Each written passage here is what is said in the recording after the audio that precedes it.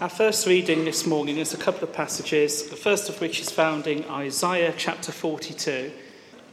Isaiah 42, and I'm beginning at the first verse. Here is my servant, whom I uphold, my chosen, in whom my soul delights. I have put my spirit upon him. He will bring forth justice to the nations. He will not cry or lift up his voice, or make it heard in the street. A bruised reed he will not break, and a dimly burning wick he will not quench. He will faithfully bring forth justice. He will not grow faint or be crushed until he has established justice in the earth, and the coastlands wait for his teaching. Thus says God, the Lord, who created the heavens and stretched them out, who spread out the earth and what comes from it, who gives breath to the people upon it, and spirit to those who walk in it. I am the Lord. I have called you in righteousness. I have taken you by the hand and kept you. I have given you as a covenant to the people, a light to the nations, to open the eyes that are blind, to bring out the prisoners from the dungeon, from the prison, those who sit in darkness. And then a section from John chapter 13, beginning at verse 31. When he had gone out, Jesus said, "Now the Son of Man has been glorified, and God has been glorified in him. If God has been glorified in him, God will also glorify him in himself, and will glorify him at once. Little children, I am with you only a little longer. You will look for me. And as I said to the Jews, so now I say to you, where I am going, you cannot come.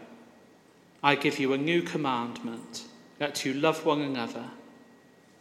Just as I have loved you, you also should love one another. By this, everyone will know that you are my disciples, if you have love for one another." Our second reading this morning is taken from Mark chapter 1, and that's on page 37 in the New Testament section of the Bibles. Mark chapter 1 and beginning at verse 4. John the Baptizer appeared in the wilderness, proclaiming a baptism of repentance for the forgiveness of sins. And people from the whole Judean countryside and all the people of Jerusalem were going out to him and were baptized by him in the river Jordan, confessing their sins. Now John was clothed with camel's hair, with a leather belt around his waist, and he ate locusts and wild honey. He proclaimed, "The one who is more powerful than I is coming after me. I am not worthy to stoop down and untie the thong of his sandals. I have baptized you with water, but he will baptize you with the Holy Spirit." In those days, Jesus came from Nazareth of Galilee and was baptized by John in the Jordan. And just as he was coming up out of the water, he saw the heavens torn apart and the Spirit descending like a dove on him. And a voice came from heaven, "You are my Son, the beloved. With you I am well pleased." So today is, if you didn't know, Epiphany Sunday. It's technically the last Sunday in Christmas, which for some of you, I think, I've already had a couple of conversations. People are breathing a sigh of relief that it's all over and we can get back to normality. For me, I have the post-Christmas blues. I don't think that's just because I've had to come back to work this morning, but it is lovely to see you all here and to see faces returning from their Christmas breaks. And Epiphany, I'm sure many of you know, is traditionally the Sunday that we talk about the Magi coming to visit Jesus. But if any of you were here last week, you also know that Simon used those passages last week. So I decided to do a little bit of research, and there are other passages that we use at Epiphany as well. The verses we had this morning were from Jesus' baptism, and Epiphany meaning a revelation. So the Eastern Orthodox Church use the baptism of Jesus as their Epiphany readings.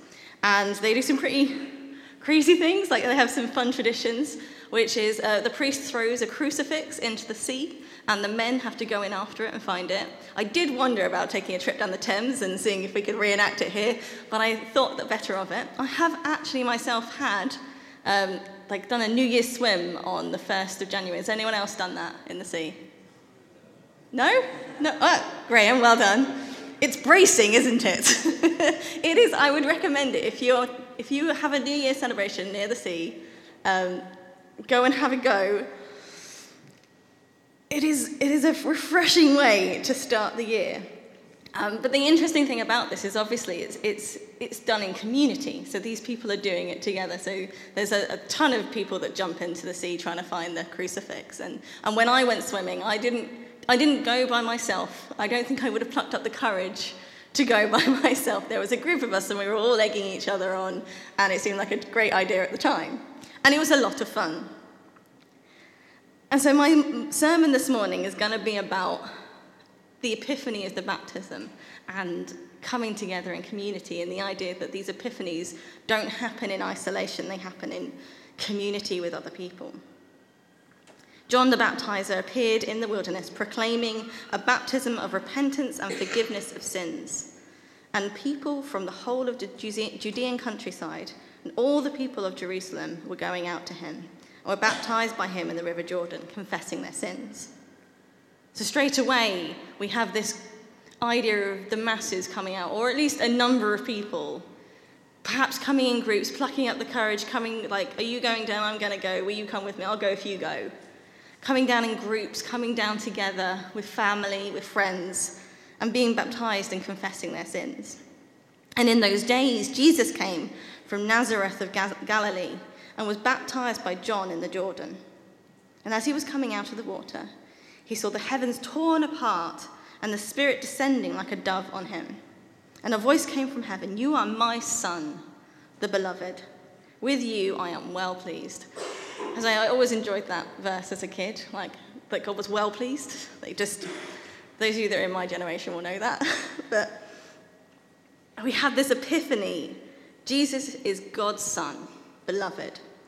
And it is this public act that it's not just Jesus going down by himself. There would have been a group there. There would have been crowds. There would have been people who were already coming down. There would have been John's disciples. It is a public act, a public declaration. This personal act that Jesus is doing becomes a public epiphany that changes everything right at the beginning of Jesus' path that leads him to the cross. In one paragraph, we have Jesus from Nazareth, Galilee,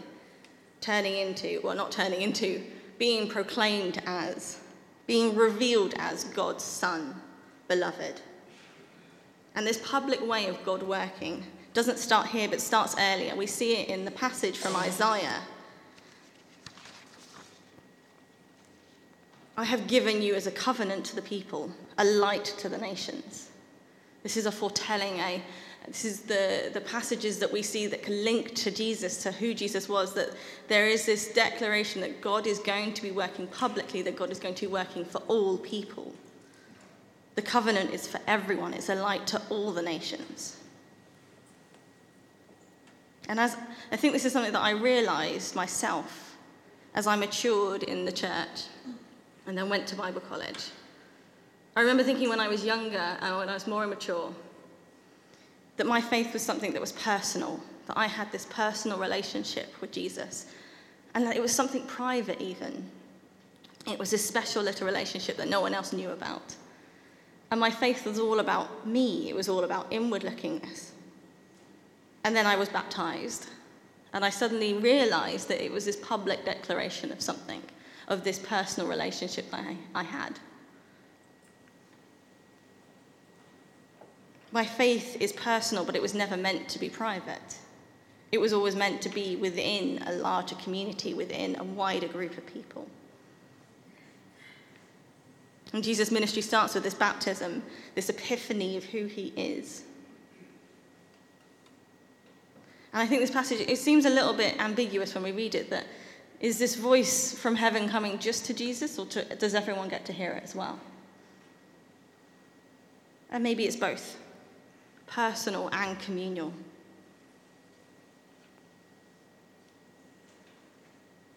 It says, just as Jesus was coming out of the water, he saw the heavens torn apart and a spirit descending like a dove on him. This phrase, torn apart, the word is schizo, and there's only 2 times that Mark uses this word, and it's here in the baptismal story. And the second time is when the curtain in the temple is torn in 2. It's this same word. And I think this has to be deliberate. Mark's choice of placing the word bookending the 3 years of ministry of Jesus, this breaking through. It starts with the heavens being torn apart and the Spirit being poured out. And again, it ends with the curtains being torn apart and that Holy of Holies being opened up. God is accessible to all, given as a covenant to the people and a light to the nations. God breaks through to be in community with us. And I realize that when it comes to faith, actually, it's all about community. Life is better in community. Life is better together. Now, I know I'm an extrovert, and so there is a bias going on here of I love to be around people. But I'm pretty sure that the introverts in the room still want to be amongst other people. Otherwise, why would you be here this morning? Why would my husband have married me? He's a big old introvert. Things can be more enjoyable together, like when we ran into the sea as a group on New Year's Day, freezing cold. It was fun because there were other people there enjoying it with me. Simon and I enjoyed a group thing on Boxing Day when his family came, and we watched one of the worst films on Netflix. I don't know if any of you have seen it, but The Christmas Prince. It's a terrible film. I don't recommend it to anyone, but as a group, we watched it, and it was hilarious. A number of you know that I have a football-loving husband and a football-loving best friend, and when we go out together, all they talk about is football. And I don't like it much. I'm not a football fan. But they took me to a match, a live match, and actually, I had a great time. It was hilarious, chanting along with everyone else, singing. The guys next to us that we'd never met sharing their sweets. There was a real camaraderie, an atmosphere. Things are better when we're together. And as humans, we crave this community, the affirmation from others, companionship. There is something about us when we come together that's better. I did some research into the science side of this, of like why we're social beings. Apparently our neurons mirror each other. We try and match our emotions to each other, unconsciously and immediately. We leak emotions to each other. We anticipate and mirror each other's movements even. And when we're in sympathy or agreement with one another. And when we're on the same side, we try and mirror each other even more. We even mirror each other's brain activity when we're engaged in storytelling or listening, both halves of a communication conundrum. So as I'm standing here talking to you, I am looking for your responses, and you are actively listening to me and giving me that in return. I can see some of you smiling at me to encourage me already. We are better together. And that could be family, friends, lovers, or just an idea that unites us. A football team, a belief. So I bring it back to baptism. And I'm going to say now, if you haven't been baptized and you would be interested in it, do come and talk to me. If you've been thinking about it for a while, do come and talk to me. Because baptism is this perfect example. This celebration of that personal thing that you share in community. We are better together. We do great things together. Baptism was one of the things we talked about when we were at Shake's hearing, at this public act. We are helping him because we are together. He wouldn't be able to do the things he's doing now if he was alone. We run a night shelter together. We give beds to 16 people every single Wednesday night over the winter period.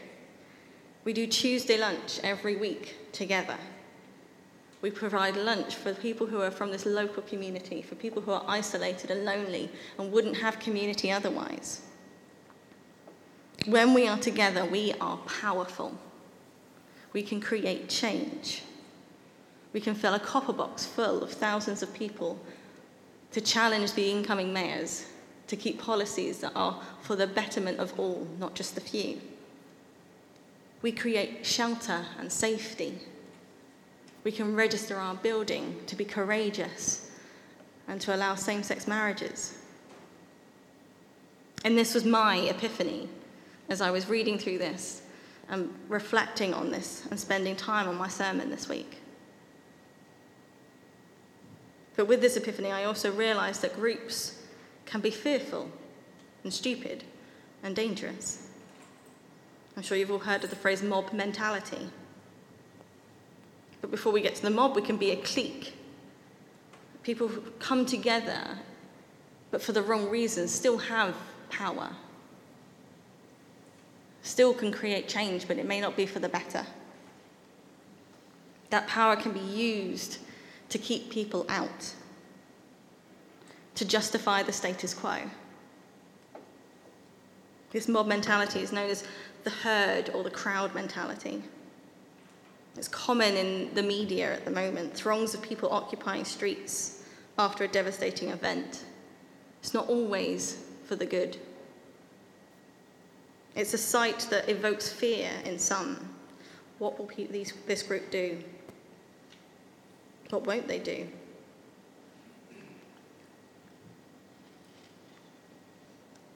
What kind of community are we going to be? What is our epiphany? For me, an epiphany is something that is worth turning your life around for. It changes things irrevocably. The epiphany of Jesus coming out of the baptismal waters, the Son of God. This was something new. This changed everything. The tearing of the curtain, the breaking down of the Holy of Holies, the accessible nature of God now.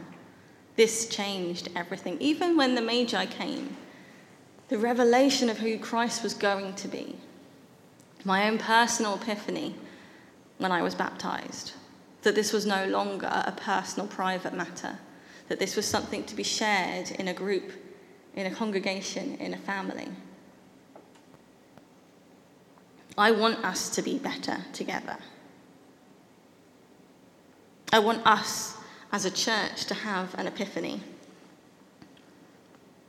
What is it worth us changing our lives for? Who are we as a group of people going to be? What is it that brings us together? And then what will we achieve this year?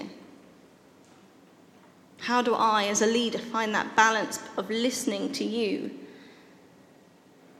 and leading you? And how do you, as a community, find that balance between standing up for what you think is the right thing and listening to others and me as I try to lead you? How do we find the wisdom to know the difference between what we think is right, but what actually serves our own interest, and what actually is right?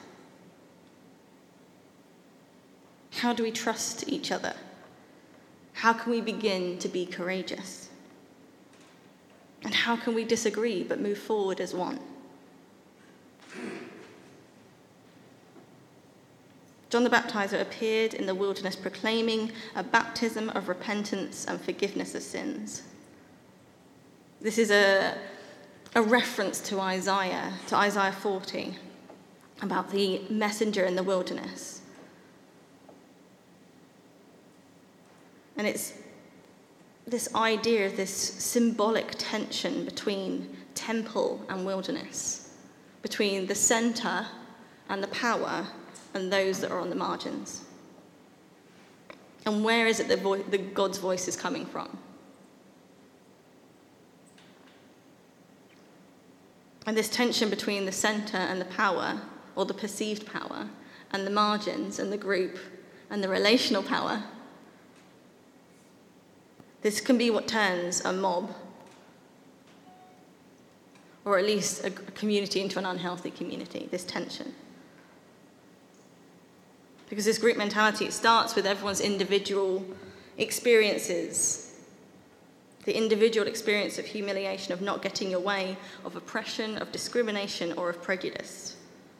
And these collective experiences get heightened into an emotional mess.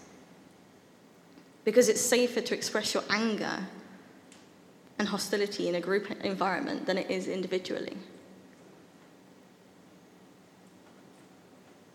And when we're in a group, we egg each other on.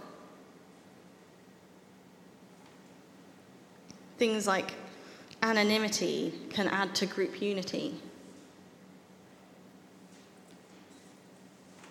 It weakens our personal controls of guilt and shame and self-evaluating behaviour. And we distance ourselves from others. And so to me, it seems simple that the way we create healthy community is by spending time getting to know each other, building deeper relationships, knowing ourselves, knowing each other.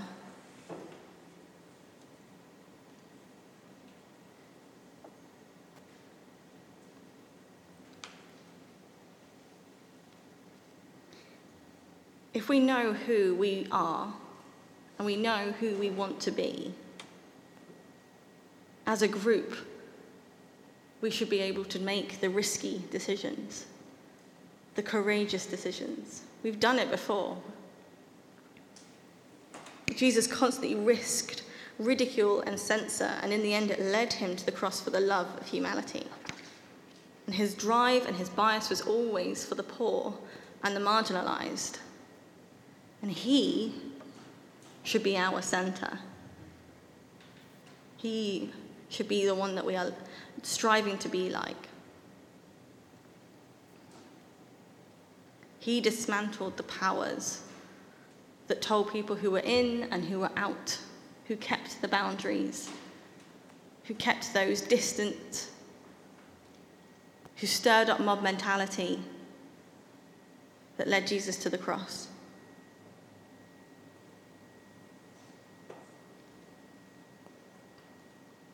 We have to reflect on each question, option, choice, opportunity, or risk that comes before us this next year. Ask ourselves, does this benefit me? Does this benefit us? Or will this benefit the marginalized? Does this benefit Bloomsbury? Or does it benefit those who are not a part of our community yet? And then we have to ask ourselves whether we have the courage to practically see this through. Are we willing and ready to count the cost? The cost of inconvenience, the cost of our power or our platform, our money, our preference, or our taste. Will we take this year the road less travelled or the path of least resistance? Many of you know that this year we are going to be embarking on a vision process. And this has been at the back of my mind as I've been writing this sermon this week. Who are we going to be? Who is this process for? Who is our vision for? Who will we be for?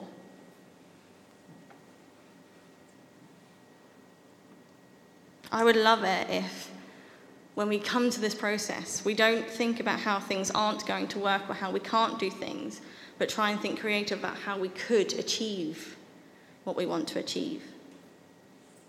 Who do we want to be? How are we going to get there? And if this makes you uncomfortable, good. If you're going to tell me that we need to be careful and we need to be good stewards, I'm not telling you no, I'm just telling you don't let that be your first reaction.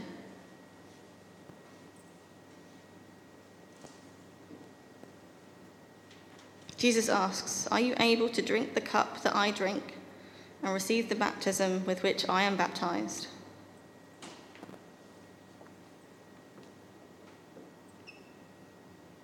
Not to be served, but to serve, and give his life as ransom for many. My epiphany is this: that we have to build a vision together.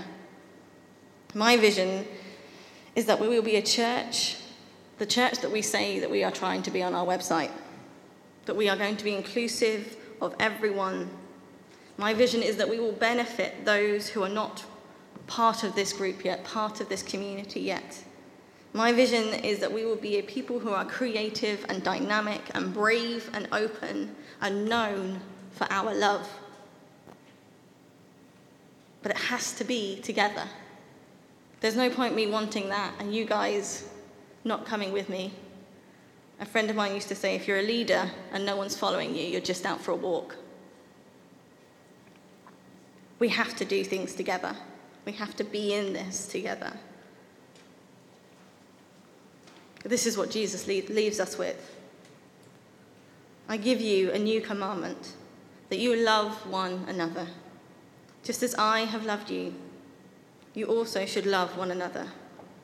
By this, everyone will know that you are my disciples, if you have love for one another. Let us pray. Loving Lord, how can we ever thank you? How can we thank you for another year of life, another year of blessings, another year of your presence in our lives, whether we choose to hold on to you or not? Here we stand, Lord, at the beginning of a new year of life, remembering this past year and thinking ahead to the next. While there is so much to consider, worry, and look forward to in the next year, there is still so much to remember from the last. Help us, God, to give thanks for the good and send us comfort for all the things that brought your people hurt, distress, and sadness. Lord, in your mercy, renew our sense of gratitude.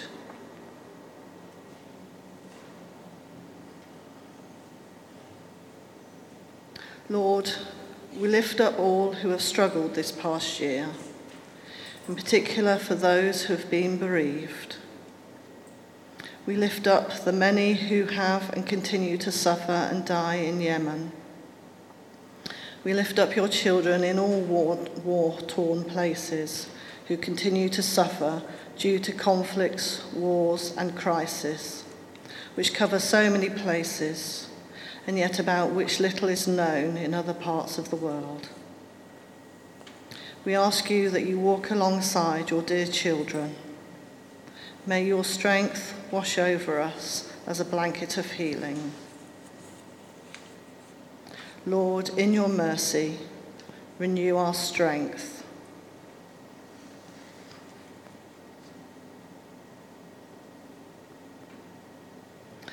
While this next year may bring pain and heartache to some of your people, may we find hope in knowing that you will always walk with us, regardless of what may happen. We ask that you will be with the many families who are still separated from their children at Mexico's border. While so many of us will never understand this kind of separation, we know that your presence is so necessary for those children and their devastated parents. Lord, in your mercy, renew our hope.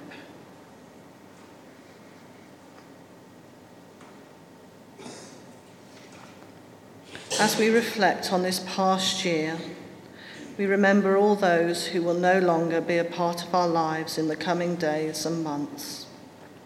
We already know that our lives will not be the same without them, and yet we know that their memories will live on with us, even though their presence feels so far from us. We particularly pray for the many who have died and the many who are still missing because of the volcano eruption and landslides in Indonesia. May you bring solace to those who are overcome with weary because of their still missing loved ones. Lord, in your mercy, renew our memories.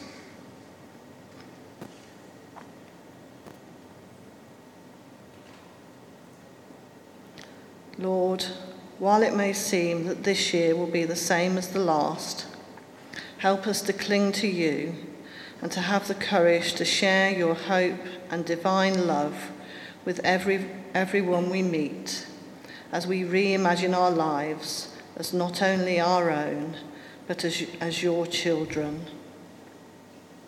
For this and for your hope, we give thanks.